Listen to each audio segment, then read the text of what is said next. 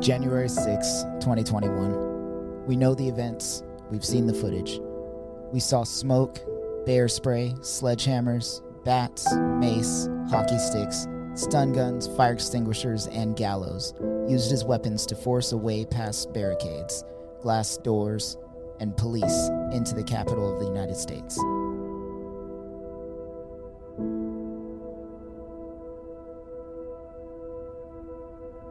Also seen were an abundance of flags and symbols, such as the Confederate 28th Virginia battle flag, the Betsy Ross flag, the Gadsden flag, with the phrase, "Don't tread on me," the Keck flag, which was appropriated by the far right on 4chan and was also seen at the Capitol. Users created the flag for their fake country, Kekistan, where things like political correctness is mocked and forbidden. It bears a striking similarity to the Nazi war flag. And among all these symbols and weapons, crosses and other religious symbols, flags like the Deus Vult, which means God wills it, and the Deus Vult cross were not only used during the Crusades, it was seen in the crowd that day. I'm Chris. I'm Tim.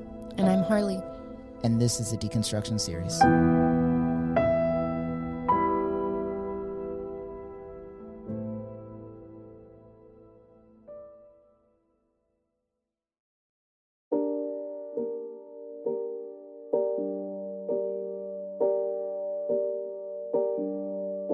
Welcome to the Always More podcast, where we believe there's always more room at the table for honest questions, meaningful conversations, and deeper understandings. Today, we are continuing our series by talking about a complex and dangerous subject, politics. More daunting than that, we are going to discuss the recent rise of religion mixed with politics and how it's been spurred by accusations and fears and has accumulated into events like the January 6th insurrection.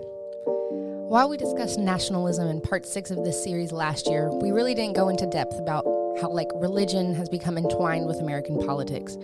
While there is much debate and deliberation as to how much of a threat Christian nationalism can be on the country itself, there is no denying that it has played a huge part in how we view the institution and Christians today. From Richard Rohr, there's no such thing as a non-political Christianity. To refuse to critique the system of the status quo is to fully support it, which is a political act well disguised. Like Pilate, many Christians choose to wash their hands in front of the crowd and declare themselves innocent and saying with them, "It is your concern." Pilate maintains his purity and Jesus pays the price. Going somewhere good means having to go through and with the bad and being unable to hold ourselves above it or apart from it. There is no pedestal of perfect purity to stand on, and striving for it is an ego game anyway.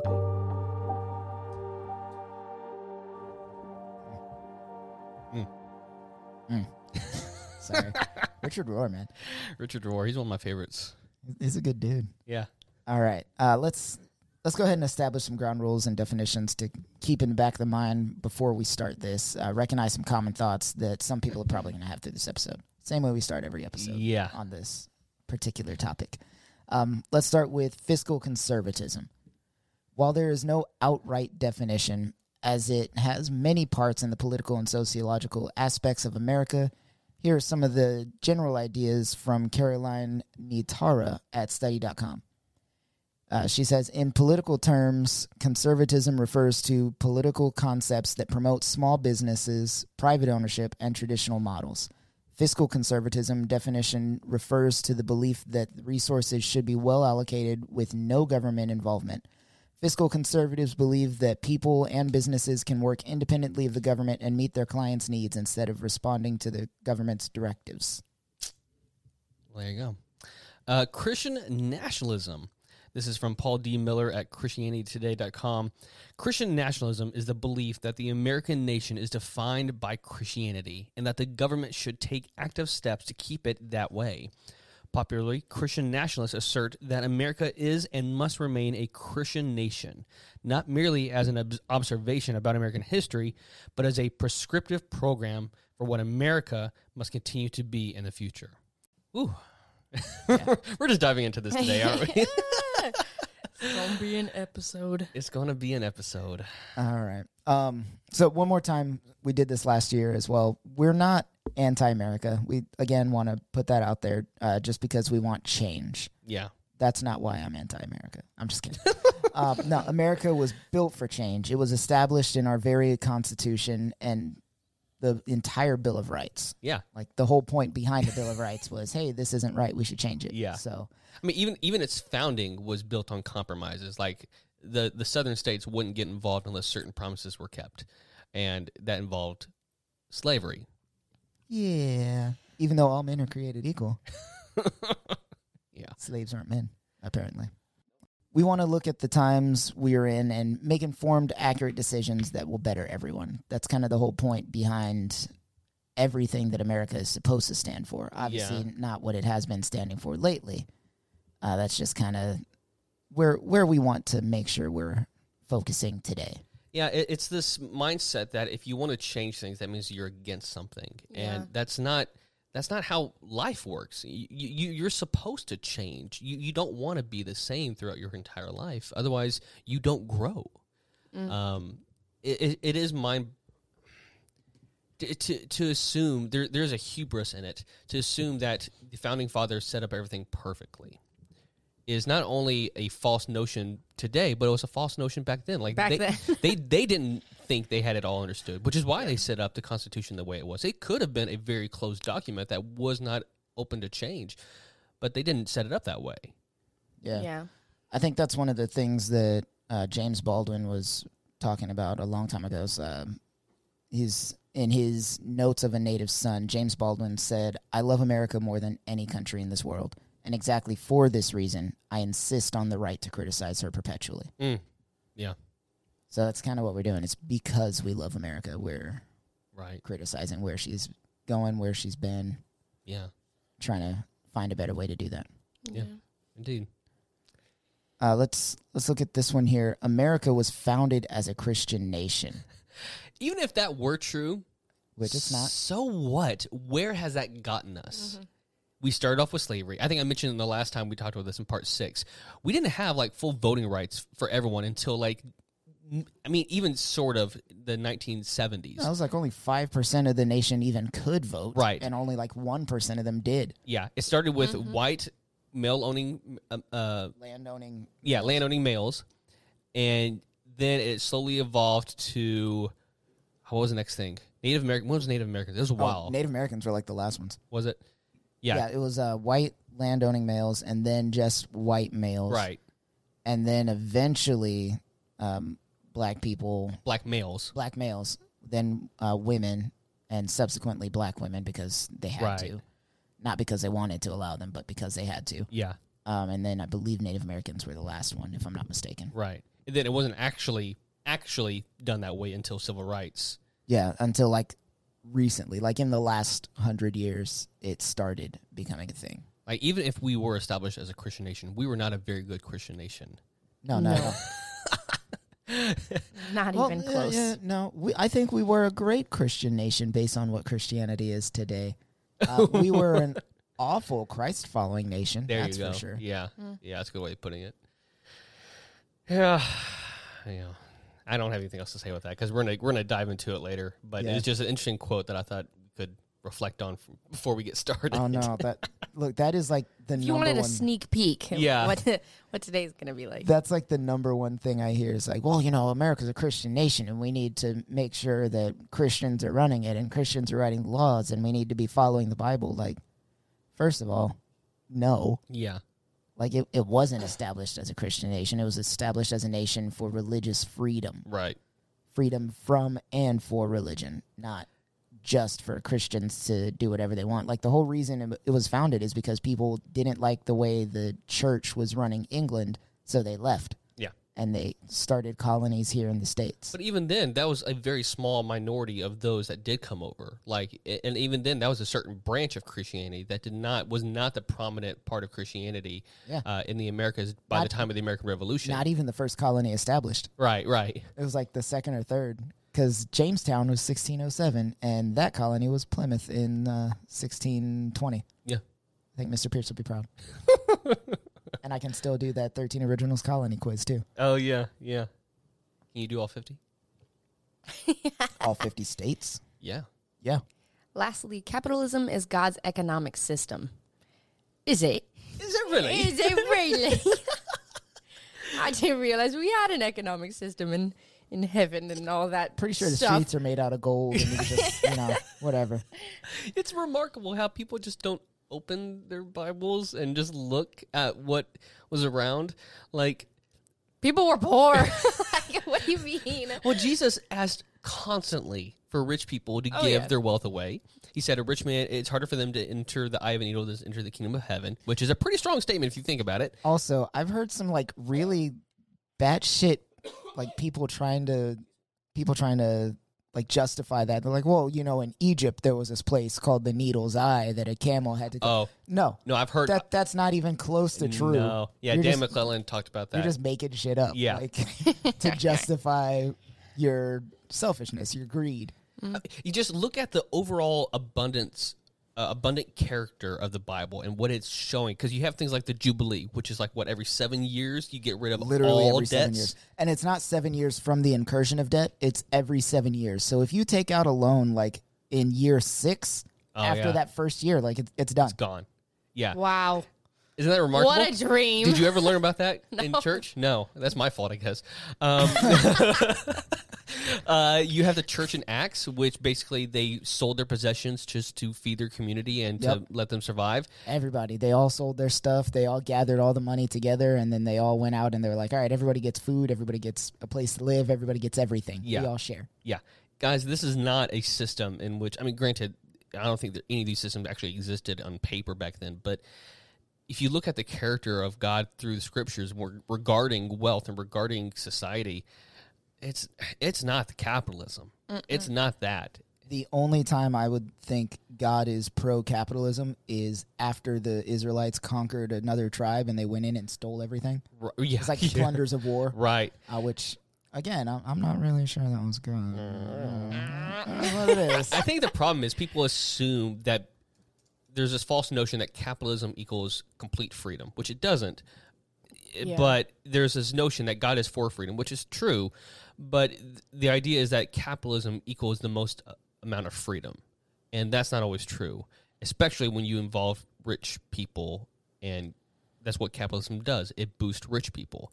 And so that leads to problems, which we'll kind of get to in a minute with some stats. But, yeah. So no, I think that's a false notion that was definitely propagated in the 50s and 60s because of anti-communism rhetoric. That's also one of my favorite things. Somebody was like, Nazis were socialists. Like I understand they're the National Socialist Party, but let me present to you the Democratic Republic of North Korea.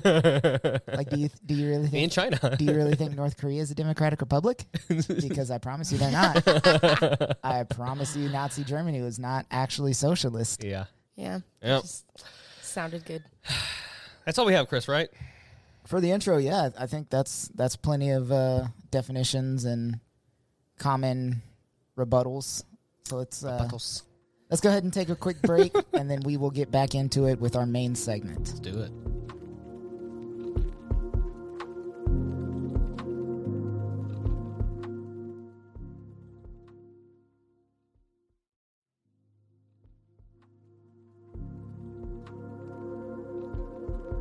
Welcome back from our brief break after our brief intro. Yeah. We're trying to keep that brief because this main segment is going to get me real heated real quick. It's going to get a little lengthy. Yeah. But stick around. It'll be fun. Yeah. All right. Let's go ahead and just start off with some statistics. All right. You know me. I like me some stats. Do you know how many minimum wage hours it takes to make rent? Yes. Well, let's go back in time here, and let's go by decade. 1950. It took 56 hours. Which, think about that today. That's a week and a change. Mm-hmm. That's per month, right? Yeah. Not per week. Oh. It took a month. 56 hours per month. That's a week and 2 days. Yeah. By today's standard. For a full 40-hour work week. It took 56 hours to make rent. Per month. Are you kidding me? 1960, 71. 1970, 67. Went back, it went high, then went back low. 1980, 78.4. It's going up a little bit, but times change, I guess. 1990, 117. 2000, 116. Oh, it goes down a little bit. 2005, 134.8. 2010, 111. 2015, 127. 2020, 152.3 hours. That's how long it takes. That's how many hours it takes for minimum wage to earn rent. You know, I saw like a graph that somebody had done, and it was like a lot of different things, like how the minimum wage versus This is probably the guy on TikTok? Yeah. Yeah. It was like minimum wage versus rent, or cost of a vehicle versus the minimum wage, or any of that stuff. And like all of it started in the 1980s. Yeah. Oh, no, with bro, a you're getting ahead of me, man. president. You're getting ahead of me, man. Okay, first off, he's talking about Nick Powers, which is where I did get this data from. I was going to reference him later, but you beat me to it. Yeah. Nick Powers. Okay, so here's the thing that he actually talks about. Okay, but what about monthly median wage? Because no one has minimum wage. Who earns that? So here's a familiar trend. 1950, it took 15.19% of your wages to earn rent. In 1960, 15.21, 1970, 13.13, 1980, 13.87, 1990, 9.3, 2000, 11, 2005, 13, 2010, 16, 2015, 17, 2020, 19.62%. It's a similar trend. Now, here's what's very interesting here. In the 90s is when taxes were at their lowest. Or, excuse me, at their highest. It was at their highest. And yet, if you look here on the graphs, both on the median wage and in the average, you have 9.3. It had the lowest amount it took to pay rent, even when taxes were high. It's interesting, isn't it? It's almost like taxes kind of affect everything else that you pay for. It kind of like it helps pay for things that you would need to pay for anyways. Yeah. The stats are similar when it comes to buying a house, a car, and even movie tickets. It brings up, goes up a little bit, but then as time goes on, it just skyrockets. So as time goes on, as taxes become less and less on corporations, it becomes harder for average Americans to just live. So here's a fun stat. The worst tax bracket you could pay in the U.S. history was during World War II at 94% for corporations of people making over $200,000. 94%. That's how much they were taxed. Damn. In all the 70s, it only went up as high as 70% for those earning over $200,000. Today, the max you can get taxed is 37%. Why? Now, compare that to the numbers that I just talked about, where how things are harder to pay for, rent's harder to pay for, with median wage, with minimum wage, all these different things. There is a trend that we see over time where things are becoming less and less affordable. Yeah. So let's talk about that. Feels like it's just going to get worse. Let's talk about that. I mean, it has been getting worse since the country was founded. I remember watching an episode of Little House on the Prairie. What? Don't judge me. And this girl was like the spoiled rich brat of the town. With the blonde hair? Yeah, Yeah, I know what you're obviously. talking about. Yeah. And she... I used to watch it too. My mom used to watch all the time. Yeah, I mean, come on. But she was bragging one day. She was like, I just got a new dress from town, and it cost $5. And everybody's like, oh, my God, that's a house. How are you affording this dress? And I'm like, oh, my God, I would kill to pay $5 for a house. Yeah. Yeah. So Yep. just kind of reminding me of that. Back in the good day. the good old days. So we're Really weren't that good. Back when America was great for white people. White people. So we're dividing this into 3 sections, right? Yeah. What are we doing? So we're going to do fiscal conservatism first. Let's just start there. Okay, let's do it.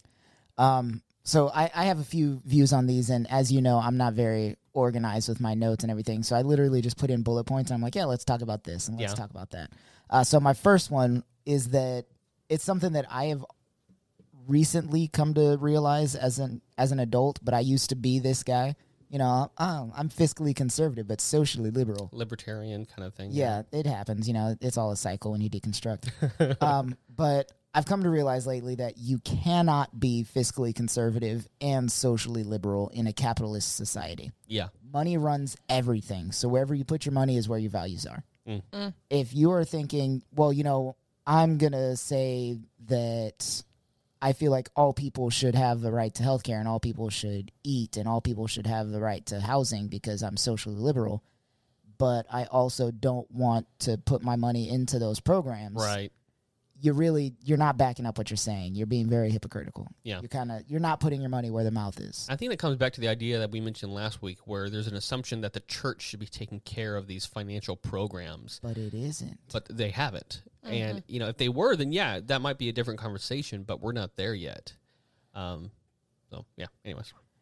My next one was that it's insanely ironic how many Christians will attempt to hoard wealth or look down on the poor when the Bible is constantly telling them to do the opposite. Like we were just saying, like the church in Acts and Jesus himself, all through the Old and New Testament, there's examples of what nowadays is critically called socialism, like basically take care of your neighbor. Right. Like if you have a bunch of money and somebody needs some help, go help them. Yeah. Like the Good Samaritan story always kills me because like there's the religious leader that you would expect to take care of the guy that got robbed. Then there's the businessman that you would expect to be able to help the guy that got robbed. Mm-hmm. And then you have a Samaritan that's like, look, I don't have money, but I can definitely help you out. Took him to not a doctor, but like a place he could rest, an inn, and was like, hey, take care of this guy, and I'm on my way here, but when I come back, I'll pay whatever else is due. Right. Because obviously this guy needs help. Like, the Good Samaritan is the good guy in that story. Yeah. And yet somehow Christians miss that. Mm-hmm. They don't want to help. I can't tell you how many times I've heard Christians say, well, if they weren't so lazy, they would blah, blah, blah, blah, blah. Yeah. Knowing that they're sitting in a system that is designed to screw people over from the jump. Right. Mm-hmm. Well, and that's why those stats like that I mentioned earlier are kind of important because you can see over time, like, look, not only, like, even if there were a lot of non-hardworking people, it's still becoming harder. So people, if they are working hard, they have to work harder to get those things. And it's just like we are deliberately shooting ourselves in the foot as a nation to just support people living. Yeah. My next one was that it really blows my mind how conservatives conflate wealth and morality. And when people who are often the wealthiest get there by exploitation, which is like literally the very worst thing you can do. Like when Trump was running, everybody's like, oh, Trump is God's candidate. So he's going to win. And it's because he's so business smart and he's so wealthy. Obviously, he knows what he's doing. It's like, he took out loans and then just refused to pay people. Yeah. Invested that money and made well on some investments, but he's not paying his loans back. Like, he's several lawsuits. All kinds of, really crazy things. Like, just because he's rich doesn't mean he has the moral high ground. Right. And that is, like, one of the things that has always driven me insane. Is like, people think, oh, this guy is wealthy, so he must be righteous. Yeah. But that's not the case. That's very rarely the case. Well, it's also a double standard because the people that cry that are the very same people that go, well, look at the left elite, like the Hollywood elite, and all these different people that are wealthy and rich and all these things that are like saying it's like, so which one is it here? Are they, if they're bad and they're rich, then what about your guy here? Yeah. Or like, it's just, it's a double standard. They're like usually the first ones to like super praise, like not super praise, like down celebrities of any kind. Right. Be like, they don't deserve any of that money, but then it's like somebody who's like invested in corporations or own huge businesses. Yeah. Oh, they earned it. Yeah. They worked hard for their money. Yeah. And I'm like, yep. So did everybody else, I guess. My favorite is the Elon Musk stands. Like, they will do anything for Elon Musk. Dude. And like, oh, he's a genius. No, he started off with family money. I was just talking about that the other week. He didn't invent any of the technology that his company sells. He bought Tesla. Oh my God, thank you. I feel like nobody else wants to talk about that. They're just like, oh, but he's doing so much for like SpaceX or whatever the heck it's called. And I'm like, is he? Is he though? Is he? He should be doing things here. Yeah. On the planet. And not in space. Because we are here. We live here. Yeah, oh my God. Neil Tyson was asked about something along those lines, like, well, hey, should we just like totally scrap this Earth and just go to Mars? Like, no, like we can do both. We can focus on ourselves here and do things, but the reason why we go out there is so that we can better learn about ourselves here, to better ourselves here. Yeah, it's good that eventually in the future when we can do those things to go out and to branch out, but he's basically said the only reason why we would have colonies is not to just make money or whatever, but it's literally a second option. If there's a meteor that's too big for us to destroy, we have a second option. Yeah. That's it. We're not trying to colonize there. We're trying to just live. Yeah. That also makes me think of the industrial era when everybody started getting all of their money and stuff from railroads and trains and what else was going on at the time? Steel, iron, all that stuff, big metals, and all of that. They it just carried on, and so half the people who are rich today is because of what happened then. Yeah, family money. Yeah, it's not because they earned it. Yeah, it was practically given to them. Well, it's interesting that you say that because that happened in the 1870s, 80s, all that time frame, Industrial Revolution. That's also the time where slaves were freed and yet not given anything to help support them, and so that really does further the point and the whole discussion about. What's the technical term of it? But just how basically enslaved people, they started off from nothing, and white people did not. Doesn't mean all white people didn't, but majority had something to start off with. Yeah. And so you have this generational wealth that could accumulate over time where that was not very possible. And it had already been happening for generations before that even. Because cotton plantations, that's the money that they use to buy the steel mills and things like that. And it's just... Yep. And it's also just a matter of, literally same thing, industrial era, when politics started getting, bigger and bigger. Half of the people that were in, positions of, government were paid to be there. Or they paid people to vote for them to get them in those positions. It's all corrupt. All of it has been through exploitation. And so it's you really think none of those practices have carried over. Right. Because that's what we were founded on, is exploitation and fraud. Yeah. Fantastic. Love to hear it. This is what I was crying about the other night. I was doing my own episode of Drunk History to my boyfriend. We should do that. Drunk podcasting. Yeah. Always more drunk. Always more drunk. My last little bullet point was that this was the sin of Sodom, which a lot of people are Sodom and Gomorrah were destroyed because of homosexuality and blah, blah. If you grew up in the evangelical church, if you know, you know. But the real sin of Sodom, and it actually says that in the Bible, was power inequality. Right. It was hospitality. It was the fact that people that had power were abusing people that didn't have power. Yeah. That was the whole point. It had nothing to do with the homosexuality that may or may not have been prevalent in that town. It had nothing to do with the individual people just being rude to each other, and God didn't like people being rude. Yeah. It had everything to do with power inequality. It's interesting, too, is people will focus. You really see where people's focus is because they will criticize the apparent, supposed homosexuality, but they don't actually point out the rape that happened with his daughter. I'm telling you, what the hell? Yeah, where are our priorities lying? Exactly. Yeah, God. That's the whole reason they were destroyed, is because people were horrible to other people. But no, whatever. Sure. Yeah. Yeah, so for me, Chris, you're talking earlier about the whole pipeline of deconstruction from even you kind of pipeline because you really do because you start. This is going to sound what's the word I'm looking for. You really start doing this thing of giving excuses or trying to give yourself wiggle room to think differently. And so being a libertarian was kind of that for me, was okay, well, I believe these social things, but economically, I'm still going to hold on to this and whatever. And one of the biggest things that helped change me coming to that was healthcare. Because it wouldn't make sense to me that we have all of this wealth, especially when you look at things like our military budget. You have all of this wealth accumulated in the United States. The money's already there. It's not like we would have to tax more. But if you were to cut down on military budget, we could pay for health care. Even if it wasn't full 100%, we could be doing 10 times more 100 times more than what we're doing. Yeah.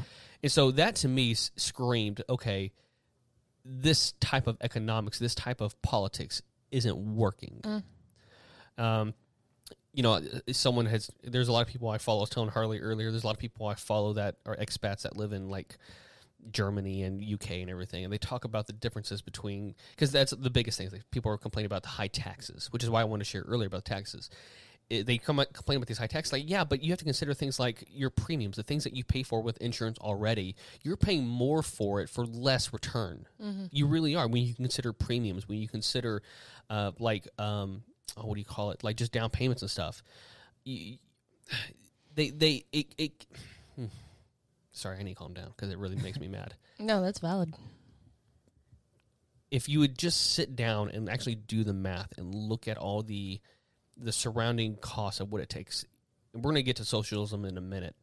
We're going to talk about that, and I'm going to save what I'm going to say for that. But it's not hard to go, okay, maybe the system that we're built on when it comes to capitalism is not working. If we have a country, apparently the richest country in the world, and we can't prevent our people from dying from hunger, if we can't help our kids not live in poverty, if we can't do these things, then are we truly the greatest country in the world? Yeah, the richest country in the world should not have a homeless problem. No. Yeah, facts. Just shouldn't. I'm not saying that it won't ever not exist, homelessness or whatever, but at the rate it is compared to other developed nations, it shouldn't be this extreme. We talk about that with guns, but it's the same thing across many different aspects. We are behind a lot of developed nations, and yet we're the richest country in the world. The question is then, where's that money going? Oh, it's all in the billionaires' pockets. It all goes straight to like 6 different people. Yeah. And with that, Harley, I give it to you. Anything you want to say about fiscal conservatism? I really dislike excessive wealth. Yeah. Pisses me off. Always hated it. I remember learning about it and being like, you have this much money and there are people suffering. Yeah. And you're just like cool with that. Like, Yeah. oh my God. And then the biggest thing for me is they like to like live by modern standards in every other way, whether that, you know, obviously be financially or like socially or like whatever. But they never want to apply their religion to like modern day. You know what I mean? Like how that can be, because obviously the way it was written in the Bible is way different compared to how we live now. Way different. But like there's still things from that you should be taking and applying now, right. like being, like giving away your wealth and things like that and taking care of other people around you. You can't do it exactly like that. Like, I mean, the rich could buy other people houses, but that's besides the point. But like, even people who are in like the upper middle class, like you could be doing things by just like donating or whatever. And like, I don't know. It just is very annoying. Yeah, when you start owning multiple boats, when you start owning multiple vacation homes and, you know, these different things, it's like, I've told Jess this, and like if we ever came to a place where we were earning a lot of money, I don't want to, there's a certain line that I don't want to go over. Like when it comes to wealth, like I want to cap myself somewhere. Yeah. Whether that means giving it away, whether that means, you know, living in a certain place that's not as demanding. I don't want to be in that boat because it will ruin us. Yeah. And I also just can't fathom the idea that they spend all of that extra wealth on things that are like incredibly expensive. And it's like, you're okay with those things being incredibly expensive. Yeah. Because they can afford them and no one else can. Yeah. And I just, it just makes no sense. You know, to my I brain. constantly think about like, what if I win the lotto? And I think I've realized like I wouldn't know what to do with more than $60 million, and that's including giving most of it away. Right. Like $55 million I would just give away. Yeah. I don't know what I would do with beyond that, and that's like in my wildest fantasy dreams or whatever. Like, and you have people making that in a year. You have people making that in a month. Yeah. Bro, like Amazon, like Bezos, yeah. Bezos, thank you. We need to eat that man first. Eat him. Sorry, but like these people just, they have so much, a stupid amount of wealth. Yeah. And they're doing stuff like, let me build a dick-shaped rocket and fly into space for 20 minutes and then come back. Yeah. That'll be fun. That'll cost billions of dollars. According to the interwebs, I don't know how true it is, but I'm not going to do the math. Elon Musk earns about $650 million a day. Oh my God. A day. Oh my God. That's literally 10 times what I could even fathom to give away Yeah. And here's the thing. in my life. And here's the socialist in me coming out, or even the communist, I guess. Is he really working that hard? No, he's not. So there's no one on the face of the planet that could work that hard. I get the argument that when you're in leadership, there's more responsibility and there's more whatever. I get that. I'm not saying that you should be living in the dirt. However, that much? Yeah. You're telling me I'm a human being is working that much worth? I'm Yeah. sorry. That to me is so selfish. And especially what we've heard recently regarding his corporation and the things that's happened. You can't tell me that there's not some level of greed going on there. You just can't. And for those of you who are still trying to defend everything, if you consider yourself a Christian, let me just give you a Bible example. Ezekiel 16:49 through 50. Now this was the sin of your sister Sodom. Oh. She and her daughters were arrogant, overfed, and unconcerned. They did not help the poor and needy. They were haughty and did detestable things before me. It didn't say they didn't set up programs. It didn't say that they didn't, charity. It says they didn't feed their poor. They didn't do these things. Mm-hmm. Period. That's the things point. That they did do were detestable to God. Yeah. Let's Like, talk about y'all understand the Tower of Babel was a problem because they were building a tower to God or whatever so that they could reach the heavens. Well, but you have no problem with a rocket? right. Like, how is it not the same thing? Yeah. It just does it faster. You don't actually have to climb stairs. Yeah. It's the same concept. He's going to smite us. Jesus. Y'all are lucky God promised not to destroy us with a flood. Yep. See, that's why I couldn't do it. There's a song that I really appreciate, and for the life of me, I can't remember it right now because the lyric just popped into my head, but it says, if I were God, we'd all be dead, which is 100% true for me. Like, Jesus. if somebody's like, hey, God, you going to promise not to flood the world again? No. Shouldn't you make that promise? Yeah, but see, what if they deserve it again? Like, I'm not going to promise that. I'll just hold on to that, keep it in my back pocket for later. Keep the And floods. then, like, right around 1980, I'd have been like, yep, see, you guys are on the track. Told you. Reagan. Oh, man. Fiscal conservatism.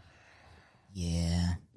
Next up. Moving on to our next topic. Like we said, we're going to split this into 3 basic categories. So we kind of touched on this one a little bit. The root of all evil, capitalism. It's funny to me because I think about just 2 years ago, Tim, talking about this discussion. And I'm like, I wouldn't have been fond about capitalism, but I definitely wouldn't have been like, it's evil and all this stuff. I definitely, it's a wild ride. It's a wild ride. No, it's 100% evil. So let's start with this. It's a quote by Michael Parenti. He says, the free market mythology argues that the most ruthless, selfish, opportunistic, greedy, calculating plunderers applying the most heartless measures in cold-blooded pursuit of corporate interests will produce the best results for all of us. Like, let's think about that. Yeah. That's the whole trickle-down Reaganomics thought process. Like, oh, if the billionaires are doing great, if Wall Street is doing great, if all the money lenders and the banks are doing amazing, everyone's doing great. But these are people that will literally like rip money out of a mother's hands so that they can just have more money. They don't even need it. Yeah. They're taking houses from people that are falling behind by a couple $100. Like, oh, hold on. No, so like renting houses versus being able to buy a house. One of the issues that I had with my current rental company is I paid my rent one time, but for whatever reason, the bank didn't process it. Like, the money was there. They just didn't let the rental agency take the money. I paid on the 1st. By the 5th, I think, they had said, hey, your payment didn't go through. And I checked my bank account. Money was still in the account. So I was like, all right, well, let me just pay it already.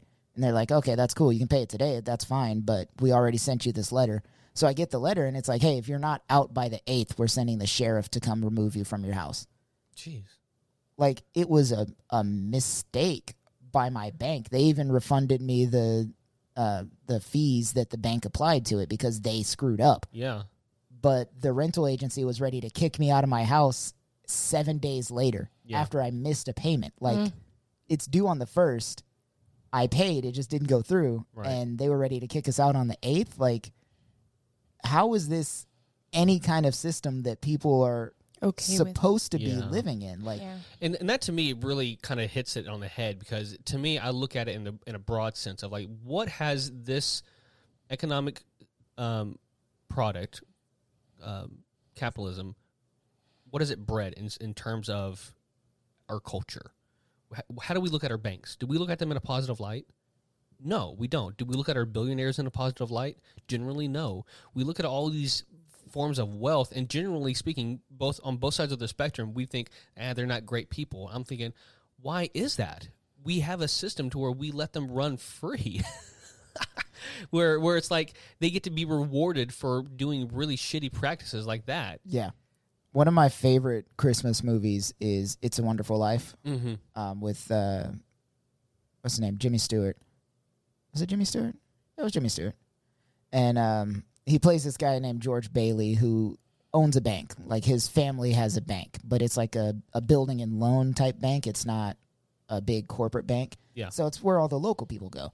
And then the antagonist of the movie is a guy named Potter who does own a big corporate bank, and he's just an a-hole and everybody hates him, but people have to go to him sometimes. Yeah. So George Bailey has this bank that he's supposed to be going on a honeymoon for. He literally just got married, and there's a run on the banks. Everybody's running to the bank to like take their money out. That way they all have their money. And he gets there, and his wife is like, hey, let's just use our honeymoon money to keep the bank still running. So they keep the bank up. And then people, they take little bits at a time rather than taking their full amount. Everybody's working together in the community to make sure that this bank stays afloat. Yeah. Because like another 3 or 4 years later, you realize like after that happened, the bank got all of its money back and everything was fine. And then that bank funded this guy's house, and it funded this girl's braces, and it funded this guy's medical situation. And when people are like, hey, we need our money back, he's like, we don't have money right now because your money is in Mr. Johnson's house. It's in little Susie's braces. And they're like, yeah, that makes sense. Like, this isn't just for us. Like, this is this is the community that we've built because of these investments. Like, that's how it's supposed to be. But you'll notice in the alternate universe, Potter owns everything because that's the way it went since George Bailey was never born. His whole bank account thing never got set up, so he couldn't take care of the community. But Potter started taking over everything, and it was like Potterville and Potterton and Potter this, Potter that. Everything was that guy's. He owned everything, and people were poor and miserable. And I really feel like we got to live in that universe, and somewhere out there's a George Bailey universe that I would love to be in. Yeah. But right now, like, you can really see what happens when the Potters of the world take over, because that's what's happening here. Right. Yeah. I think about too, you go back to colonial America, like early days, like literally just colonies around. These guys didn't have these luxurious, huge things set up. And I like to think about it because it's actually a good metaphor to how we should probably live today, is they supported one another through their work. They didn't have vast amounts of wealth just running around the colony. So what they did is they each did a job. They worked, and they worked hard, but they did it to survive, and they did it to help each other. And that means sometimes someone's work wasn't technically more or less hard work than someone else's. But if someone's a carpenter and that's what they know how to do, then they're going to do that. But if someone else is a doctor, then they're going to do that. Does that mean the person over here doesn't get to see the doctor because they don't have the money? See, today that makes sense, because if you don't have the money, then why not? But it's like back then, they were a colony. They helped each other. Yeah. They did whatever. They relied on one another. They gave each other these resources, and there was some money involved, but even then, you just survived. And so you look at today, that's why I like to think about it in terms of, like, if I only lived with 100 people, what would I want? And I would want a system where we helped each other, where we didn't have to set these standards of incredible wealth on one another. Yeah. There's a guy on TikTok that he does like TikTok series as a doctor. One of them is a rural doctor. And he put up a video, I think the day before yesterday, where he was like, hey, I heard rural doctors get paid a lot more. Is that true? And the rural doctor was like, I mean, it depends on what you mean by paid. And the guy was like, what do you mean? And this guy walks in, he's like, hey, Martha's in today, and she doesn't have money for the copay. Can she just give you more eggs like last time? Yeah, and he's yeah. like, yeah, I guess. He's like, what? It's like, yeah, I mean, last time the eggs hatched, so now we have chickens. That's cool. Right. One time a guy paid me in goats, and they got into everything. I had a guy build me a chicken coop for the chickens, and that was fine. Some people have insurance, some people don't. And for the ones that don't, we just kind of make it work somehow. Right. It's like, hey, Mr. Jefferson is here, and he's redoing the siding while he's waiting. The siding on the building? He had a heart attack 3 days ago. He said it needed doing. Yeah. Yeah. My thing is, if you just keep asking why, you'll eventually get to the source of everything. Is why does it cost so much to go to the doctor? Like, oh, well, people are like, oh, well, the doctor went to college for this amount of years, and they paid hundreds of thousands of dollars in that school. Okay. Why? Why do they have to pay that much? Oh, because that kind of education is, expensive. Why? Why do we value that? Because that's all money is. It's what we place our value in. That's all it is. You can look at material things and kind of do it differently, but when it comes to things like that, it comes to especially the university, which I didn't get into, but I could have, like colleges, like it's only where we deem its worth. And when we establish a place to where the universities can set whatever kind of prices they want, and then you can cap, you have student loan programs that are horrible and like setting up people up for a horrible life. All of which, again, just goes back to racism because universities and colleges didn't charge tuition until they were desegregated. That's right. Just throwing that out there. And if you don't believe me, Google it. Yeah. Sorry, I got off focus there. Yeah. Other things to talk about with capitalism. So things like Harley mentioned a second ago, politics and money in politics. Like, for example, like the NRA contributes to right-wing politicians who obviously in turn will do whatever the hell they ask because that's where the money's coming from. Children are literally dying in their schools from gun violence. Yeah. Not just in homes where accidents happen or like hunting and, a kid didn't know what they were doing or they tripped and shot themselves by accident. Like in schools, people are intentionally going and legally purchasing guns to kill children. Yeah. Not just one-off. Like this happens all the time now in the States. And somehow America's answer to this is buy more guns. Yeah. Like Governor Abbott literally said that. California has surpassed us in gun purchasing for like a little bit. And Abbott was like, no, we need to buy more guns so that we're the number one gun-owning state. Like, why is that a trophy that you want to have? Yeah, that's weird. Like, you literally have like 17 mass shootings in the past 2 months. Like, why do you want more guns? Like, why is it something that you're willing to sacrifice human lives for? Right. For money, for political money at that. Like, you're going to be governor for a little while, sure, but that's just a position that you have to be elected for. Yep. Mm-hmm. There's not even a guarantee, and yet you're willing to sacrifice these human lives for the chance to be governor. At that rate, you're not going to have any more people to govern. They're all going to be dead. Yeah. Other things like, what's his name? DeSantis from Florida. Don't even get me started. So this man literally, like, in an effort to show how serious Florida was about the border problem, spent $50 million chartering planes to fly a group of Texas immigrants, mind you, who are here legally, by the way, seeking asylum, like just brown people, but undocumented immigrants because they're not documented yet. He flew them. He got them on the plane by promising, first of all, that they were going to be fast-tracked for housing and jobs in Boston.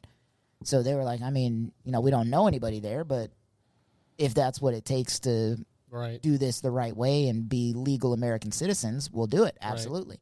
So they get on these planes trusting a government official, U.S. government official at that, from a completely different state, but they don't understand the difference. And he drops them off on Martha's Vineyard recently to prove that nobody wanted them. Yeah. He's like, well, now they're here. You deal with them. And immediately, like, people don't realize not only did that just happen, but it was literally the best case scenario for white saviorism. Because not only do these people now get to have all the publicity watching them save these brown people, but they didn't have to pay for any of the publicity. And the brown people came to them. Yeah. They didn't have to go out of their way. Like, kids got off school. And it sounds like it's literally a white savior's wet dream to be able to do what they did. And he was trying to prove, like, oh, nobody wants these people here. It's a strain on our economy. And then, even though they did it for what I believe are the wrong reasons, Martha's Vineyard's people helped them out. They were just like, okay, let's do it. Right. And I won't say all of them. I think a good majority of them really did genuinely want to help, and they finally got that opportunity. Obviously, the politicians are using that as a photo op, but it is what it is. But, like, to prove that there is strain on our economy, he spent $50 million, and it backfired. Yeah. Genius. I don't even have anything to say because it's just, you're using people. Like, the point of our economy is so that everybody has the best life that they can. Right. It's the same thing when Abbott did the whole stopping the trucks with food at the border of Mexico and Texas. Yeah. Like, you're literally using people's lives as a political point. Or the governor of Mississippi wouldn't allow the mayor of Jackson, wouldn't give him funds to fix the water pumps, and now they're all out. Yeah. Ooh.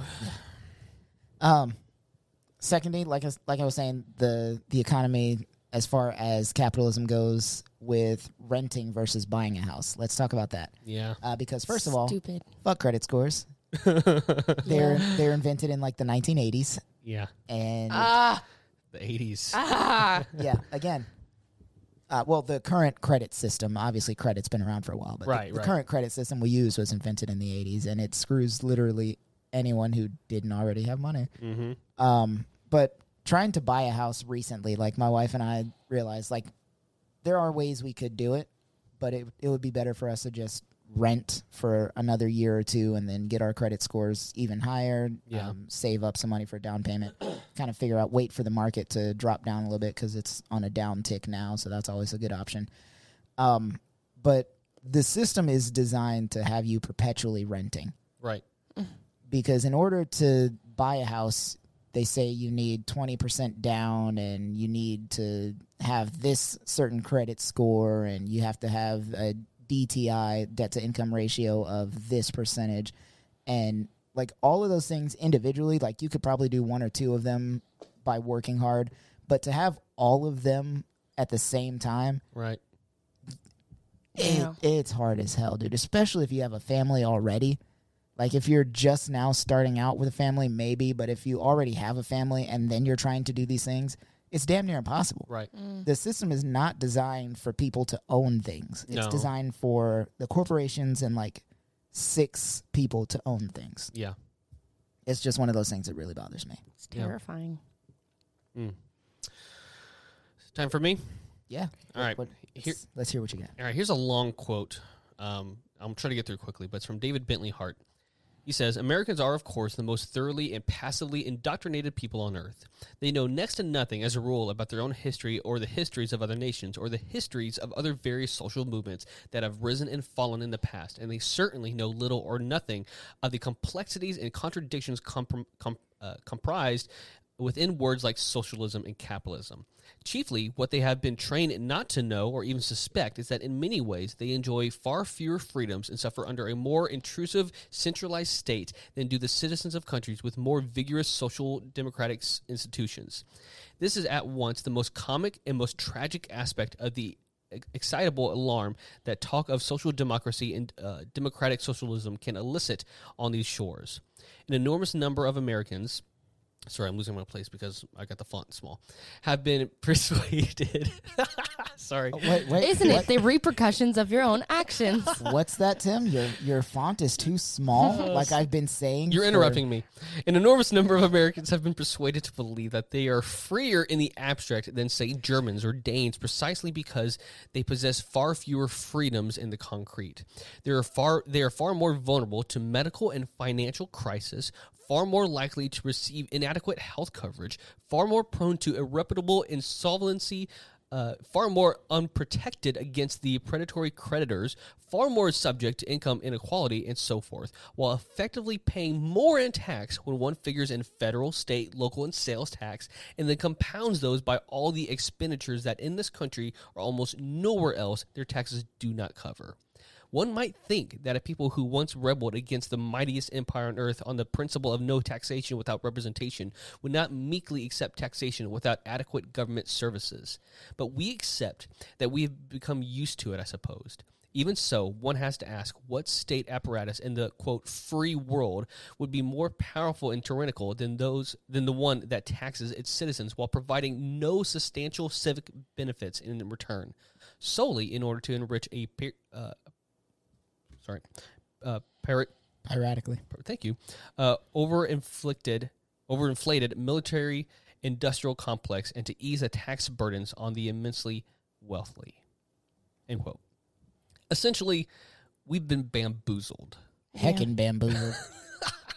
Like, I have thoroughly enjoyed reading and not just from TikTok, but people from TikTok who have lived in Europe and talked about the coverages and the just, granted, you may not become the richest person in the world over there, but you're going to live and you're going to be okay and you're going to have so much more happier and longer sustainable life. It's just, it's mind-boggling to me because I was trapped in this because I was fed those things, that certain thing. Like, we have more freedoms here. I'm like, okay, how does that work? And you consider, like, what he's talking about, the taxes, the federal, the state, local, and the sales taxes. Like, why do we have all these things? You look at countries like Germany where they have less of that. Yeah, your tax rates are a little bit higher, but they pay for things like your healthcare, which I mentioned earlier, where we pay so much more just for the premiums and for the things that you're going to have to pay out of pocket for. Yeah. Like, what's the point? And I also think about it all the time where I'm like, what freedoms do they not have that we have? Right. Yeah. What, guns? Yeah. No, yeah. I think I mentioned last series, or the last time we talked about this, like, America is like only, 17th on the freedom index? Tied for 17th. Yeah. Tied for 17th. Yeah. There's a lot of people say socialism does not work. Does. It literally currently exists in many modern countries. And here's where I started looking back as to why it hasn't worked everywhere. Because if you look at countries like Chile, which in the South American country was a country that did adopt some socialism, it was actually flourishing. So in the 70s, when socialist programs were introduced, wages increased by around 22%, taxes were lowered, inflation rained down by over 10%, housing programs were funded, all educational enrollments grew, maternity leave was doubled, and poverty was decreased. And what stopped it? It wasn't a government collapse. It wasn't the economics thing just fell and shambled. It was when the American government via the CIA got involved. Which happens way more often than people want to believe. Look at South American and Central American governments and just look at how many times things got crazy wrecked up because the we got Honduran involved. president that just lost his seat was replaced by a progressive socialist option. The reason he was even in power is because the U.S. put him there. Right. Yeah. Also, I just did some research because I was thinking about the guns thing. And I was like, that's like a big thing for like Americans. Is like that was like one of our freedoms where it's like, oh, we can own guns. Norway, you can own guns. Oh, yeah. And they're also one of the most free countries. Yeah. Like top 100. Socialist. Yeah. Yeah, where's the confusion, guys? Like, I don't understand. Well, the problem is there's this assumption that you're either capitalist or you're either socialist or communist or whatever these things, and like there is no spectrum to them. It's just black or white, and that's not how the world works. There is no purely socialist government out there. There is no purely capitalistic government out there. We have, which I was really excited to get to, we have many socialist programs in the United States that we don't actually are aware of. You ready for some of them? My favorite. The first one is the military. Wow. The military. You have guaranteed food, schooling, medical, and guaranteed housing. Mm-hmm. And the highest ranked officers only make 10 times the amount of those that are just getting in the door. Yep. It's literally in our military. Also, here's the thing. If you don't want to live on base, you qualify for BAH, which is housing assistance off base. Ooh. Yeah. If they make you move somewhere, they help with the moving cost. Right. If you have a family, your family is also covered. I'm an Army brat. I remember this. Yeah. I have type 1 diabetes. I've had since I was 5. And up until I moved out and was off of my dad's insurance, neither me nor my parents had to pay a dime for anything. Right. Yeah. It's mind-boggling to me because it's like, and by no means am I saying that people who serve in the military don't deserve these benefits. My point is that it can work. we have it in our system. We can make it work. Yeah. People they're like, oh, I don't want to get out of the military because of all the benefits. But then they trash socialism like, right, exactly. Bro, you're living socialism. Yeah. You're doing a socialism right now. You're living the dream. We just want that for everyone. Here's some other examples. The NFL. They share their money. All money earned on a game day, 60% goes to the home team, 40% goes to the away team. All of it. Every single dime. The actual tickets, the concessions, all of it. And here's even the bigger part. TV licensing and merchandising, which is where most of the money comes from, is split between all 32 teams. Damn. Now, obviously, that doesn't take into account the individual contracts that people have with Nike or with Madden. Right. The players are not part of that. Yeah, that's not including their stuff. And obviously, their team sign-on bonuses and all of that as well. But all of their money comes from the split. Yeah. Yeah. Guys, that's how our school system works. Everyone collectively, are you telling me that all your neighbors has kids? You are paying for your neighbor's kids to go to school. Mm-hmm. That's how it works. Now, here's where it gets shitty, is where the budget is dependent on the type of neighborhood that you're in. Yeah. That's where it gets really shitty. Now, here's a great one. Let's say you're a kind of person whose house never catches on fire. I don't know about you, Chris, but my house never catches on fire. I've had it happen twice. Why? Well, I don't know about me. I've never had that happen, so I don't need to pay for a fire department because I'm never going to need it, right? No, everyone pays for the fire department. And here's the thing. It actually makes sense because if someone's houses go down, they become a burden on society. It makes sense to have a system in place where everyone pitches in just a little bit to make sure that people's houses don't burn down. Yeah. Mm-hmm. I heard this a while back. Socialism is the fire department saving your house. Capitalism is the insurance company denying your claim. That always kills me. Like when people are like, well, this is, I saw a picture recently. I think I talked about this last year, actually. Somebody posted a picture of downtown LA where there's a homeless camp and they're like, this is the future housing plan under Biden. Yeah. Like, bro, this is the current housing plan in capitalism right now in capitalism. Here.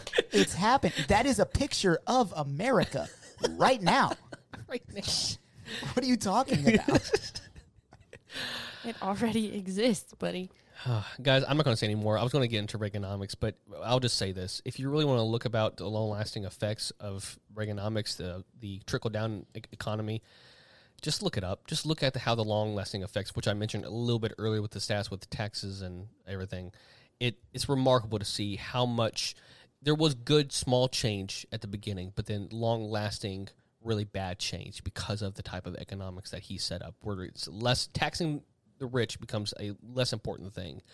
And we see the effects of it. We're seeing it's harder to live. It's harder to afford food. It's harder to just have a house. Mm-hmm. Yeah. Harley, you can take it from here. Period. But anyways, I guess my biggest thing, at least for me at this age, this ripe age that I am, minimum wage in all jobs, most service jobs, is ass. Yeah.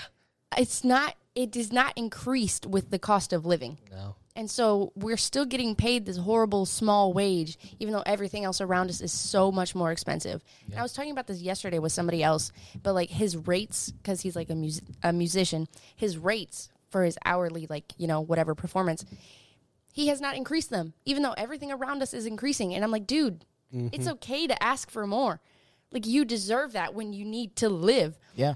And so I just find that really annoying. And I ended up looking up, the minimum wage in different states because, obviously there's the congressional, rate, which is $7.25. And that's how it is for at least... Counting? At least 21 states. Including Texas, right? Including Texas, is $7.25. Yeah. Like, that's like the state's rate as well. And then there's it varies in like other states, like from like, I don't know, $8 to like $12. And then you only have like about 5, which is like above $14. If you don't mind me interrupting here, this is from the Cornell Law School. The national minimum wage was created by Congress under the Fair Labor Standards Act in 1938. Congress enacted this legislation under its authority in Article 1, et cetera, et cetera, et cetera, et cetera. The FLSA was a comprehensive federal scheme which provided for minimum wages, overtime pay, record-keeping requirements, and child labor regulations. The purpose of the minimum wage was to stabilize the post-depression economy and protect the workers in the labor force. The minimum wage was designed to create a minimum standard of living to protect the health and well-being of employees. It was meant for you to live on. Mm-hmm. Yep. But it has not increased as everything around us has. You were supposed to be able to work a minimum wage job and have a family and a house and still be able to live. Still be able to pay your bills and live. I feel like I saw a Facebook post a couple of days ago. I don't know who shared it, but it was basically like the cost of buying this specific house in like the 50s. And it was like you can pay like $49 a month. Oh, yeah. And the cost of the house was like $1,000. I was like, I mean, there's inflation, but even then, like, that's why I shared those stats, because it's like, it costs less. It took less time to earn that money. Yeah. It's the same thing with college prices or tuition prices. Mm-hmm. It costs less. It's very much annoying. Very annoying. And then, same thing I said earlier, billionaires piss me off. No one should have that much money. Yeah. No one should have that much money. Yeah. And then I guess it kind of bounces back off of you, like with loans and stuff, how everything is so expensive. And it basically forces us to contribute to a system where it's like just going on and on about being in debt and paying off loans and paying off like, and having to buy like a house or a car is so expensive, and you can't do it without that extra assistance, like that financial assistance. Right. And so therefore it's a perpetual system. I used to be a really big fan of the movie Fight Club, because it was like at the end of the movie, he destroys the credit bureaus, and back then everything was like paper filed. So when you blew up the building, it was all gone. There was no like internet thing keeping all the stuff, keeping everybody accountable. And then after growing a little bit, I was like, that's obviously that's just a far-reaching movie. It's a cool movie, but we shouldn't do that. That's bad for the country. And now I'm right back at it. I'm like, let's burn down the credit unions, all of them. Yeah. Get rid of everything, delete the websites, hack everything, like ruin all of it, start a brand new financial system. Everybody starts off back at zero, or I guess not zero, but like where they're at, I guess. No, not even where they're at, because everybody's being like shoved down. That is true. Well, everybody starts off with the same thing, though, like flat rate. Everybody gets like $1,000 and you go from there. Well, and that furthers the point to me, because it's like, if we're truly a Christian nation, then that's a perfectly fine thing to do. Yeah. Because every 7 years. If you really want to get biblical here, and not, because I'm going to mention something later when it comes to Christian nationalism, but if you really want to get biblical, then you better start taking this shit seriously. Let's start deleting loans and stuff like that every 7 years. Let's start doing it. I'm going to start throwing scripture back in their faces. Be like, hey, buddy, what are you doing? Yeah. I do that, and it's so much fun. And you know, and this is regarding my idea about the Bible and what it's supposed to be, because I don't think you should take it literally. But here's my point, is that it seems to me that American Christians, or at least evangelical culture, they like to take only the things they want literally, and then the things that they don't want metaphorically. Cherry picking. Yeah. I can't tell you how many times I've been accused of cherry picking the scripture, because like somebody will use a scripture, and I'm like, well, first of all, that's not what that means. But secondly, this scripture over here. And they're like, well, you can't take that out of context. You're cherry picking what you want out of the Bible and not leaving the rest of it. You're doing the same thing. That's your whole religion, bro. That's everything you guys do. Yeah. Like we said last week. And then they did it anyway. That's like the motto for, I think, this series for this year. Yeah, they did it anyway. I'll make that the subtitle today. All right, that's all I have to say. Well, then let's go ahead and jump into the last topic. We spent so much time on this. But we had a short intro, so we're okay. That's fine.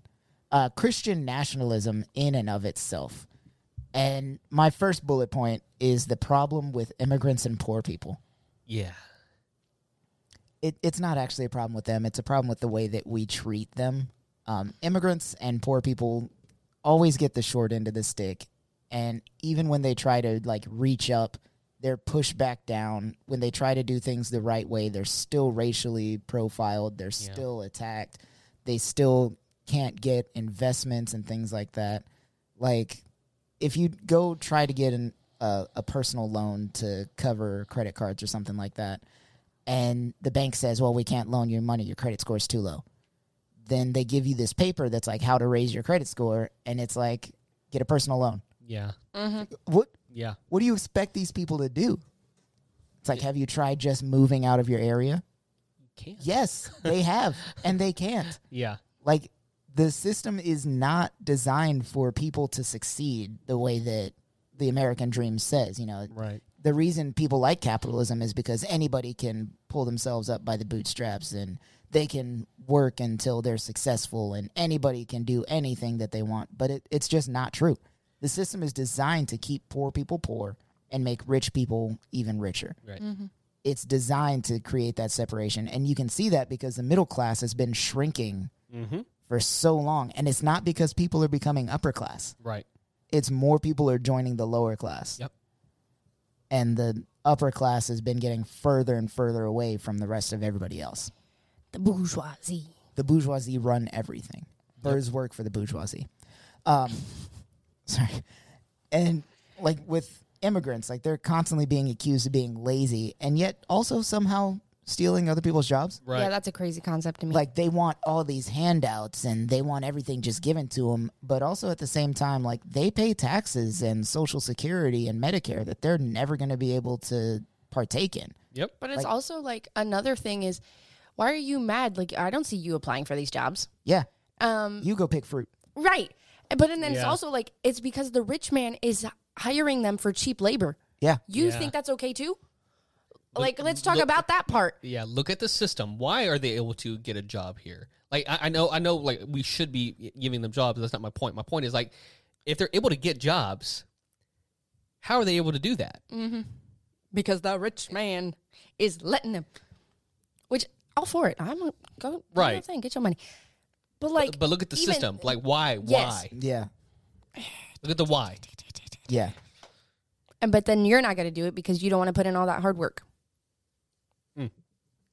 Yeah, I heard like an argument somewhere, and they were talking about like how I think it was regarding minimum wage, and it was talking about like we expect people to do a job but not be able to be comfortably compensated for it, and yet we put these high standards. Like, well, who do you want to be there then? Like, who do you expect to do that job? Like, because you think about like all the food, all the restaurants, all that. Like, just consider what we would consider lower earning places. Like, who is supposed to do those jobs High school kids. if we expect everyone to be hardworking and get the higher end jobs? Right. High school kids. But even then, Those jobs are designed for high school kids to make a little bit of extra spending money while they're in school. That's there's not what they enough. say. There's not enough high school kids. Also, like the times that you're going are during lunchtime. Right. Like you go to McDonald's during lunchtime on your lunch break. Well, kids are in school. These kids are in school. Like, what are you wanting them to do? Right. Yeah. Just think about it for 2 seconds. But then even then, how do you expect them to have a balanced life as a teenager? Right. Oh, yeah. Here's the thing, though. They don't give a fuck. Fact. They don't care. Yeah. They just Yeah. expect somebody to do it. Yeah. They want it done their way, and they truly don't care. Yep. All of that being said, I think one of my favorite ways that we could solve a lot of these problems, and it's very unpopular in some of the circles that I used to travel in, but I don't care. For the love of God, and I mean that literally, for the love of God, tax the churches. Yeah. I think taxing churches would pay so much more because churches wield like an insane amount of power to this day. And I would even be okay when it comes to brackets, like only taxing a certain amount towards like the higher, bigger churches. Because I understand, like the smaller churches, I don't want to penalize these super small churches that generally do contribute to their if you're community. running a Bible study in your house, like Right. don't obviously that's not what I'm talking about. I mean like these mega churches and Yeah. these evangelical safe havens for the billionaires, Right. things like that. Because they exist. Oh yeah. Oh, yeah. Let's talk about Hillsong for a second. We need to tax them because they hoard all this money. They don't pay taxes. They have so much power and influence in government. There's like a whole shadow organization of Christians that have been running this government for like the past 120 years that they literally will like pump money into candidates that will do what they want. But it's a shadow organization. Like the membership list is hidden. Nobody knows who's actually there. But they know about it because people that have been part of it have gotten out and been like, yo, this is what's going on. And, like, they have receipts and proof. I think I read somewhere that, like, taxing the church would bring in, like, $71 to $86 billion annually, which I'm not entirely sure about the accurate numbers of that, but that seems about right. Where things like Medicare for all would only cost us $25 to $45 billion. Like, it literally would double what we need to cover Medicare for all and not change anything else about our taxes, where our money's going, where our money's being spent. It would just bring in that extra amount of money. You wouldn't have to make any other adjustments. You could still spend $700+ billion on the U.S. military, and Medicare for all would be covered. So I did a little bit of snooping for a quick moment. And I was like, why don't we tax the churches? Like, blah, blah, blah, blah, blah. And so basically the Supreme Court, I don't know what year this was. This is not like a super statistical article. But basically, like, the Supreme Court said, like, if you have the power to tax something, then you have the power to destroy that said thing. Yeah. So they basically think it's like a constitutional, like, rights issue. But, like, my thought is, if the church is so strong and powerful and, like, the religion is so sacred, like, would you ever really destroy it? Yeah. Like, if they're doing what they're supposed to be doing, it wouldn't be destroyed. It's going to be fine. You know what I mean? It's been here for 2 millennia. I mean, why now? You know what I mean? Yeah. So it's like, if it should be sturdy enough there's also for that to be allowed. It's also what's the word I'm looking for? It's also a failure to observe the global church as well, because they think that because this would happen here in America, that everything would crumble, where they don't even look at churches in other countries that, like, are flourishing, and other places that, like Africa, that is really flourishing. It's selfishness. That's all it is. Yep. It's not actually an infringement on your religious freedom. Also, they can tax us. So what does that say about us? Right. Yeah. Like, as citizens. Stop asking for my money. Like, it basically boils down to, like, too many church leaders and higher-ups in the church are scared of losing income. So they hold on to the money that comes in. They buy things that are totally unnecessary. They hoard it, basically, rather than doing what Jesus commanded. And, like, for me, like, again, I grew up in this church life. Like, I've been there. I understand the arguments for it. I get it. I truly do. Yeah. But at the same time, following Jesus rather than following Christianity dogma, like, if your church has a smoke machine but it doesn't have a food pantry, there's a problem. Yeah. Yeah, buddy. I was going to deep dive into all this, but I won't. We were already long. I will say this. I mentioned this last time. I'll mention it again. There's a book by Kristen Dumais, and it's called Jesus and John Wayne. Pick that up. Pick it up, and you will see how Christian nationalism has truly evolved in the past 100 years and why it is the way it is. And I say that because I'm going to say this. I heard a great illustration the other day from Sky Jatani where he compared American Christianity to a raft. Many think of their faith as kind of like this sturdy ship that is, when it's in the waves, it doesn't move. It doesn't bend. It's just this sturdy piece of iron or whatever boats are. I don't know what ships are made out of. It's sturdy. It doesn't move. And in the waves of culture and time and society, it doesn't bend from those things. But a raft, it moves, it fluctuates, it goes with the waves. And so a lot of people think of their faith, the Christian faith, the American Christian faith, as that ship. But in reality, it hasn't always been that. And here's a great line of questioning that has helped me understand this, is has my faith tradition changed on its political positions in history? And that's a really easy thing to look up, is look back at your line of faith. Whether it's American evangelicalism, whether it's Baptist, whether it's Catholic, whatever. Has it changed its mind in the American political system? Like, whereas people support a certain thing? If so, then it's already not that thing. Here's the second question is, does my faith tradition shape my bias? Yeah. If those two answers are yes, then you need to start rethinking about what you believe and why you believe it. To me, when I began to look at, and that's why that book is so important to me, is there were things like the abortion, which we'll get to in, I think, next episode or the episode after. The American church has not always been against it. That was mind-boggling to me that it only happened recently, like in the 70s and 80s. Yeah, it finalized in the 70s. It started in the 50s. Right. After the Civil Rights Movement. During the Civil Rights Movement. And so my point in saying all this is that we have a problem when it comes to Christian nationalism, not because Christianity is bad, not because nationalism is bad necessarily on its own, but because it is inspired and pushed by an agenda. It's pushed and throttled by this system that we have allowed to be unleashed for quite a few years now, and we are reaping the fruit of it. Yeah. We are seeing our capital infiltrated, and we are seeing people not being able to afford housing or food for their kids. We are seeing this corporate entity of America, and we are seeing the result of our actions from 30, 40, 50 years ago. It's very interesting. I'll say this, too. We come back to that question. Well, U.S. was a Christian nation. Did you know that the first drafts of the Constitution were almost like rejected from like most of the populace because it wasn't Christian enough? Mm-hmm. Like our founding fathers, it wasn't that big of a deal to them. It was not that big of a deal to them. No. I say that because there's a lot of assumptions about where we've come from as a nation, about our religious tying when it comes to the nation.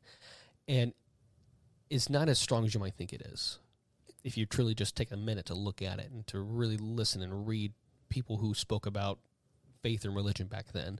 And this is coming from a person who used to love that shit. I have a Patriots Bible still. I don't know why I still have it, but I still have it. Because it's fun to look at. I guess so. Like we mentioned last week, we've been there. We've seen it. We've preached it. Just take a minute to maybe possibly consider something else. Harley? I also want to say real quick, I'm not a dumbass. I know I meant the after the Civil Rights Movement, referring to the 70s, not the 50s. Just to clarify. Yeah. I know the time period. Just wanted to say that. History major. Yeah. I was like, oh, I realized I was responding at the wrong time. Anyways, moving on. I guess I want to say when it comes to any form of like religious nationalism is extremely dangerous in a country that promotes freedom of religion. Like we have an amendment, like the Bill of Rights, like it is our right. First one. Yeah, the first one. Comes before the guns. Yeah. Yeah. And so I feel like when they made that amendment at the time, obviously there was the big Christian, thing, is they didn't actually mean freedom of religion. They meant freedom to practice different forms of Christianity. Although that wasn't like, as we kind of mentioned earlier, the people who were coming over here, not all of them were like strictly like certain forms of Christianity or even Christian at all. They were just coming over here to get away from what they were experiencing in Europe. But as the country grew and developed and when it began to form, Christianity was the main form of it. And so the idea, like when we see things about how people hate like Muslims and Jews and all that stuff, it was because like that religious, like that Christian nationalism started kind of from the beginning. Mm-hmm. It was there. It was just not as strong and prevalent as it is today. And so I really think that when we come down to freedom of religion and all of that stuff, it should be clarified that it is any form of religion and that there should be no one leading one in this country. Did you ever see the video of that guy? I want to say he's from Alabama. He was like a politician from Alabama where he was saying that the reason a Muslim can't run the country, be the president, is because you have to put your hand on the Bible and they can't do that. He was like, well, they can't put their hand on the Bible and promise. It's like, you can use any book. It doesn't have to be he was like the Bible. from Georgia or Mississippi too, so that like, accent is right on. When I did it, I put my hand on the Bible. Well, yeah, I'm sure because you chose the Bible because you're a practicing Christian. You don't have to. You can use a Quran or really anything. You can use your grandma's. You just sat there for a second, like. You can use your grandma's journal for all you care. Like that's all my hand on a grams in stack there. of comic books. Like, who cares? Yeah. A quote that I read that I just really want to mention that I feel like is really relevant right now. So this is from an article from the University of South California, Dornsife, I think is how you pronounce it. So it says, the 1920s saw a rebirth of the Ku Klux Klan, the rise of fundamentalist Christian revival centered on race, gender norms, and resistance to science, and the ascendance of communism and fascism in Europe. The decade ended with the stock market crash of 1929, which precipitated the Great Depression. So, I'm not going to say history repeats itself, but it kind of rhymes. It rhymes a little bit sometimes. Yeah. And so I feel like if we don't start realizing the problem with this, like, religious Christian, like, I don't know what the correct term is insurgents, maybe? Revival, whatever you want to call it, that's happening right now. Like, we're just kind of, I guess, doomed to repeat what's already done. Yeah, there's a lot of alarms being rung by people, historians too, but like social, what's the word I'm looking for? I can't think of Commentators. Yeah. Sociologists. Yeah, sociologist might be the best word. But just looking at, because you mentioned rhyming in history, it's like they're ringing the bells about America right now because it's looking very similar to things like early rise of Hitler and these different things. Like there's already been talks in governments of like, hey, if shit goes down in America, will we accept immigrants from there? Like, how are we going to accept refugees from America and stuff like that's being talked about right now. Yeah. It's not. This isn't a joke. Yeah. So that's all I have to say about that. All right. I think that puts it in a pretty messy bow. I think that'll be enough. Well, I guess we should end it with. No, I'll save it for the final thoughts. All right, final thoughts. We'll save it for that. Stick around. We'll bring it right back with some questions and final thoughts.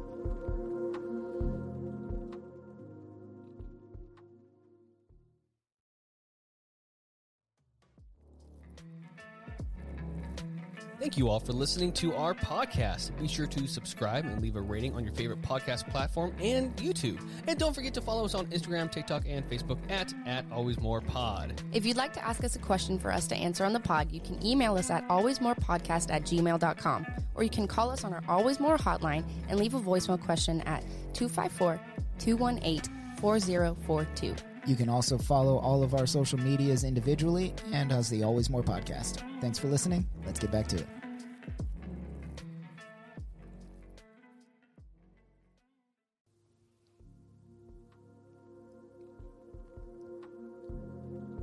Welcome back from that short, brief, and momentary break. Nice. We needed a second to gather ourselves because obviously these topics are very triggering and very upsetting. I started punching walls. I cried a little bit. I ate some chicken. I'm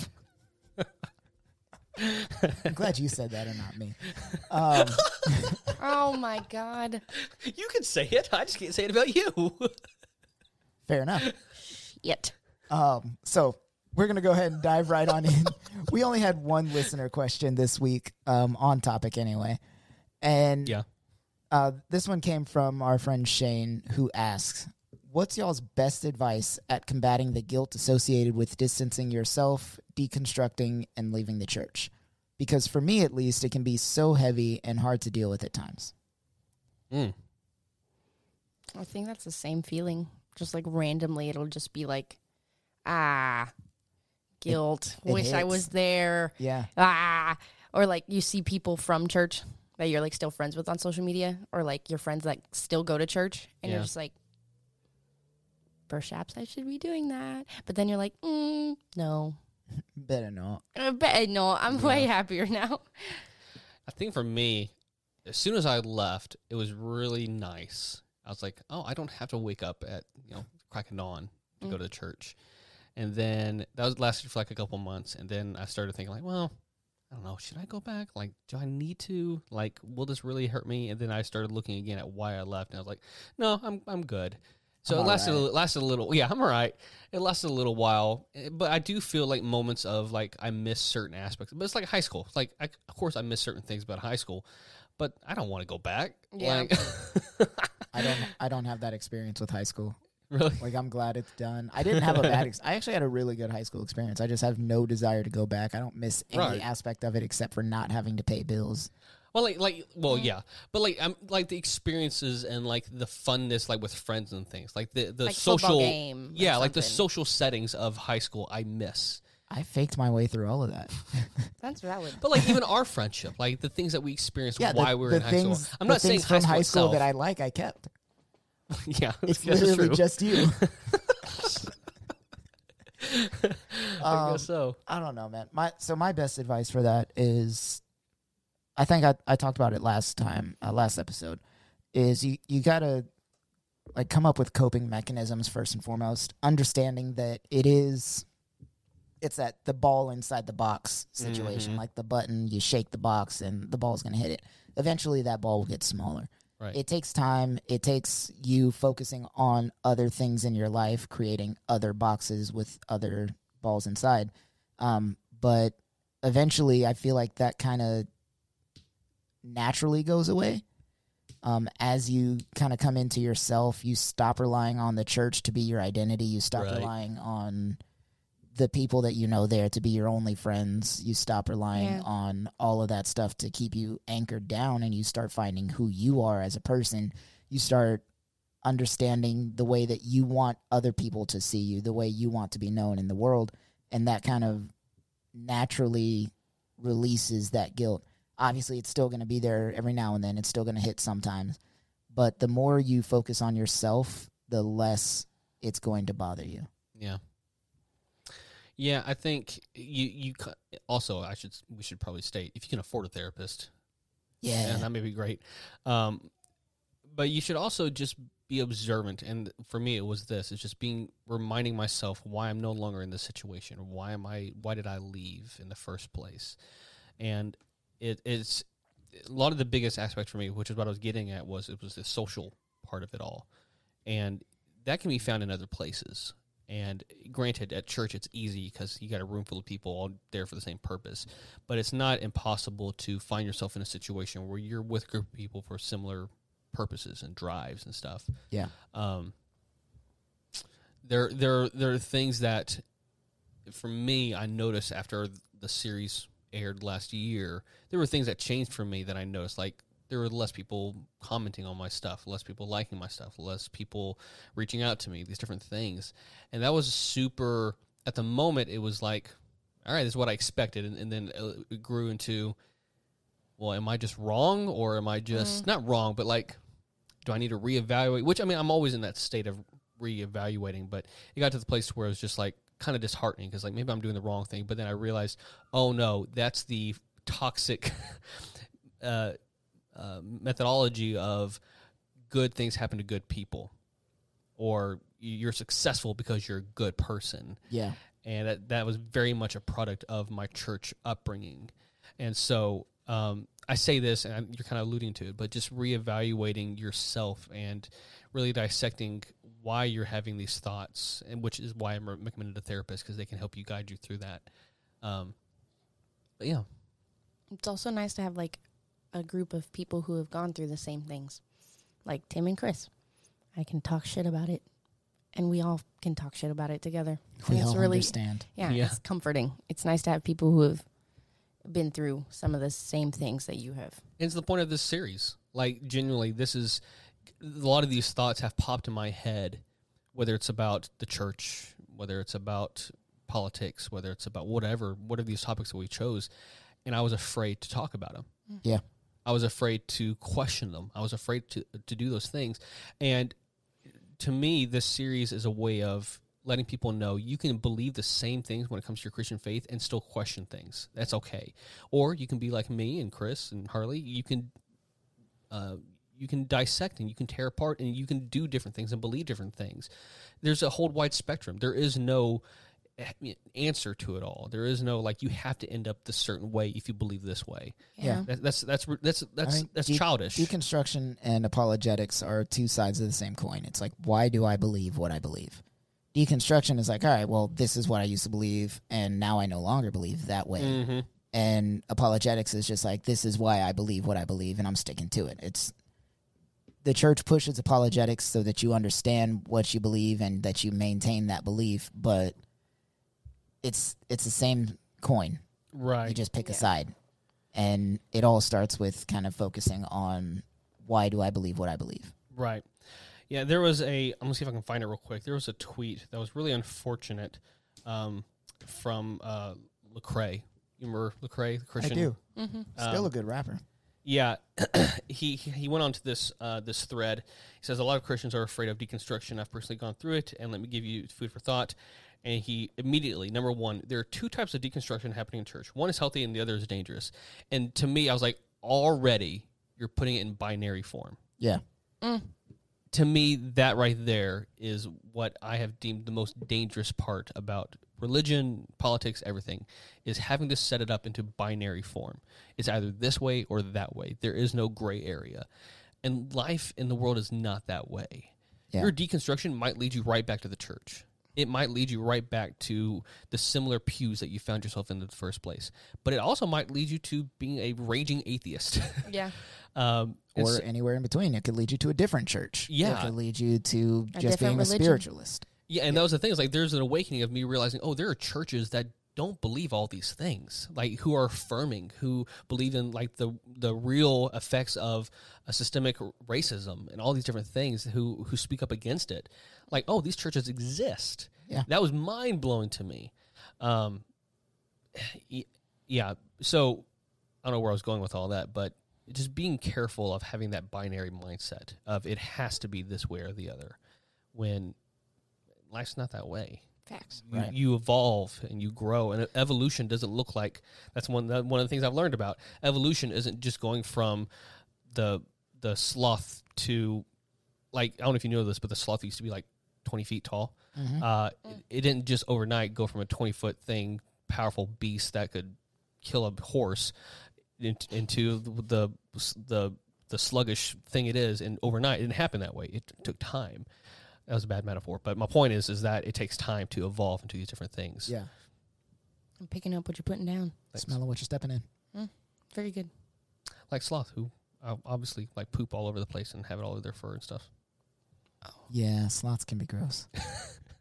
But they're also adorable. They are. They're very dangerous to their own selves. Yeah. They're just not the brightest animal. Brightest animal in the jungle. Thank you for that question, Shane. I'm just kidding. Anyway, thank you, Shane, for the question. Yes. Hopefully that helps. And Yeah. if not, message us. We'll discuss it further in detail. Yeah.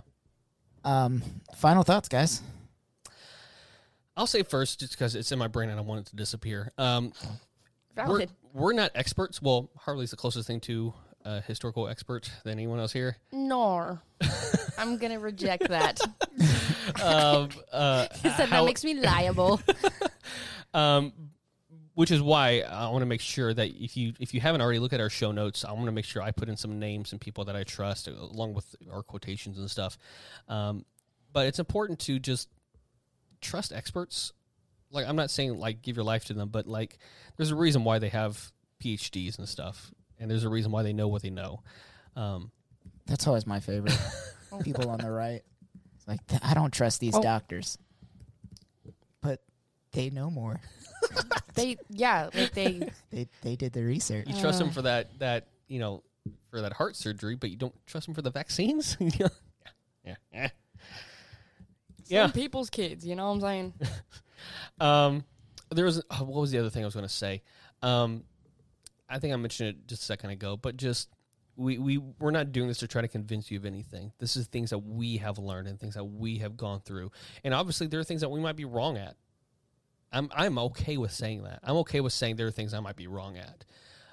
But for me, when it comes to fiscal conservatism, when it comes to when it comes to capitalism, what I have learned is that it's not binary. It is not as simple as capitalism is the good guys and communism, socialism is the bad guys. Right. I have learned that our system that we have is not even strictly just capitalism, and that the things that we think are good or bad are not as simple as that. There is so many complex layers. And to me, is if I want to, like we mentioned earlier, don't hate this nation, but we want to see it live it up to its standards. We want to see equality, and we want to see, as I mentioned from Bentley, is what I have discovered is that there are so many things that Americans don't realize because they're just blindly taught the other things, that there is a wide spectrum of how you can govern your people and how you can take care of one another. Yeah. There are countries, developed nations who are thriving, who can take care of its people with healthcare, who can do affordable housing, and they have just as much freedom as we do. And that seems to be like a contradiction in the conservative evangelical culture. I grew up with it, I know. But if you take time to really discuss it and to learn it and to listen to experts about it, you can grow and you can learn at least some understanding about the world of politics. Yeah. I think for me, I think we just need to burn down the whole system, truthfully. My final thoughts should be the final thoughts of capitalism. Capitalism, Christian nationalism, it's what our country is running as right now, and it's probably the most detrimental, dangerous thing that we could be doing as far as having a society. And it blows my mind that people don't see that. Like, if you critically think about it for 2 seconds, why are we paying taxes? For what? Right. Just look where it's going. Just look at where your money is going. They tell you. It's there. You just don't look. Right. It's there. It's like all these things. Every single time someone asks, I'm sorry, I'm interrupting your final thought, but every single time a person goes, well, where's this money going to come from? It's already there. We have it. Yes. We're paying taxes. You and I, we're paying taxes. Much higher rates than typically should be for the services we're getting. Let's just choose where it goes better. And say what you want, man. Like, even if you are fully comfortable with the amount of money we spend on the military, like, military contracts can be lessened. Yeah. Like, you could still have all the things and just spend less money doing that. Yeah. Like, that money can go literally anywhere else. In your experience with your father, were your parents military? My dad was, but not while I was living. Okay. I don't know. You can tell me, too, if you know any stories. But because from what I've heard from people in the military, was there like I don't know, always conversations of just how money-saving the government was, the military was? Oh, no. No, the government wastes so much money. Like, that's what I've always heard from people in the military. Oh, they give out like 15, like 35, 50K bonuses if you just enlist. Yeah. Well, I'm not talking about even just that. I'm talking about like just that makes sense. You got to pay people to sacrifice their lives. No. I'm talking about they still get like a regular salary, but they're just getting this random bonus. Yeah. And it's like that I understand, but like I saw one of my friends who will remain nameless was telling me that when he was in the military, they spent like $100 per hardline phone setup. Like, to have a phone, just the physical phone itself, $100 for a hardline phone, when you could go to like Best Buy and get that same model for $20. Right. And they were doing this in bulk. Yeah. So they're buying millions of these. And that's my point that's why I'm asking you guys, because obviously I don't have any military connection. But every single time I've heard people in the military, friends or acquaintances, talk about expenditures, it's always seemed to be in the surplus. Like, they always spend more than they have to, or if they go cheap, they go cheap. Like, you can't choose one or the other. Like, there's no responsible financial decision making. There's no way they're spending a small amount of money for something good. Right. It's either, if they're spending a small amount of money, it's because it's really bad, or if they're spending an exorbitant amount of money, it's because it's all right and they just had the extra money, so they spent it. Yeah, that makes me think of when Hunter was telling me about this range shooting practice that they had to do, or like training is the better word, and the fake rifles that they had, or the gun or whatever. I'm not very versed in gun names, but they were literally like so cheap, but there was a fuck ton of them, because obviously they have to do that for training, but they're so cheap that Hunter literally like fell on his and then like broke what is it that goes in the shoulder? Oh, the the stock. Yeah. Yeah, that he literally just broke it in like half, and it just was bent. And he like tried to put it up on his shoulder, and he was like, "It's still going." And so it's just like they just buy a whole bunch of those. Yeah, and like they aren't really any good, but it's like those kinds of things, like right. just random.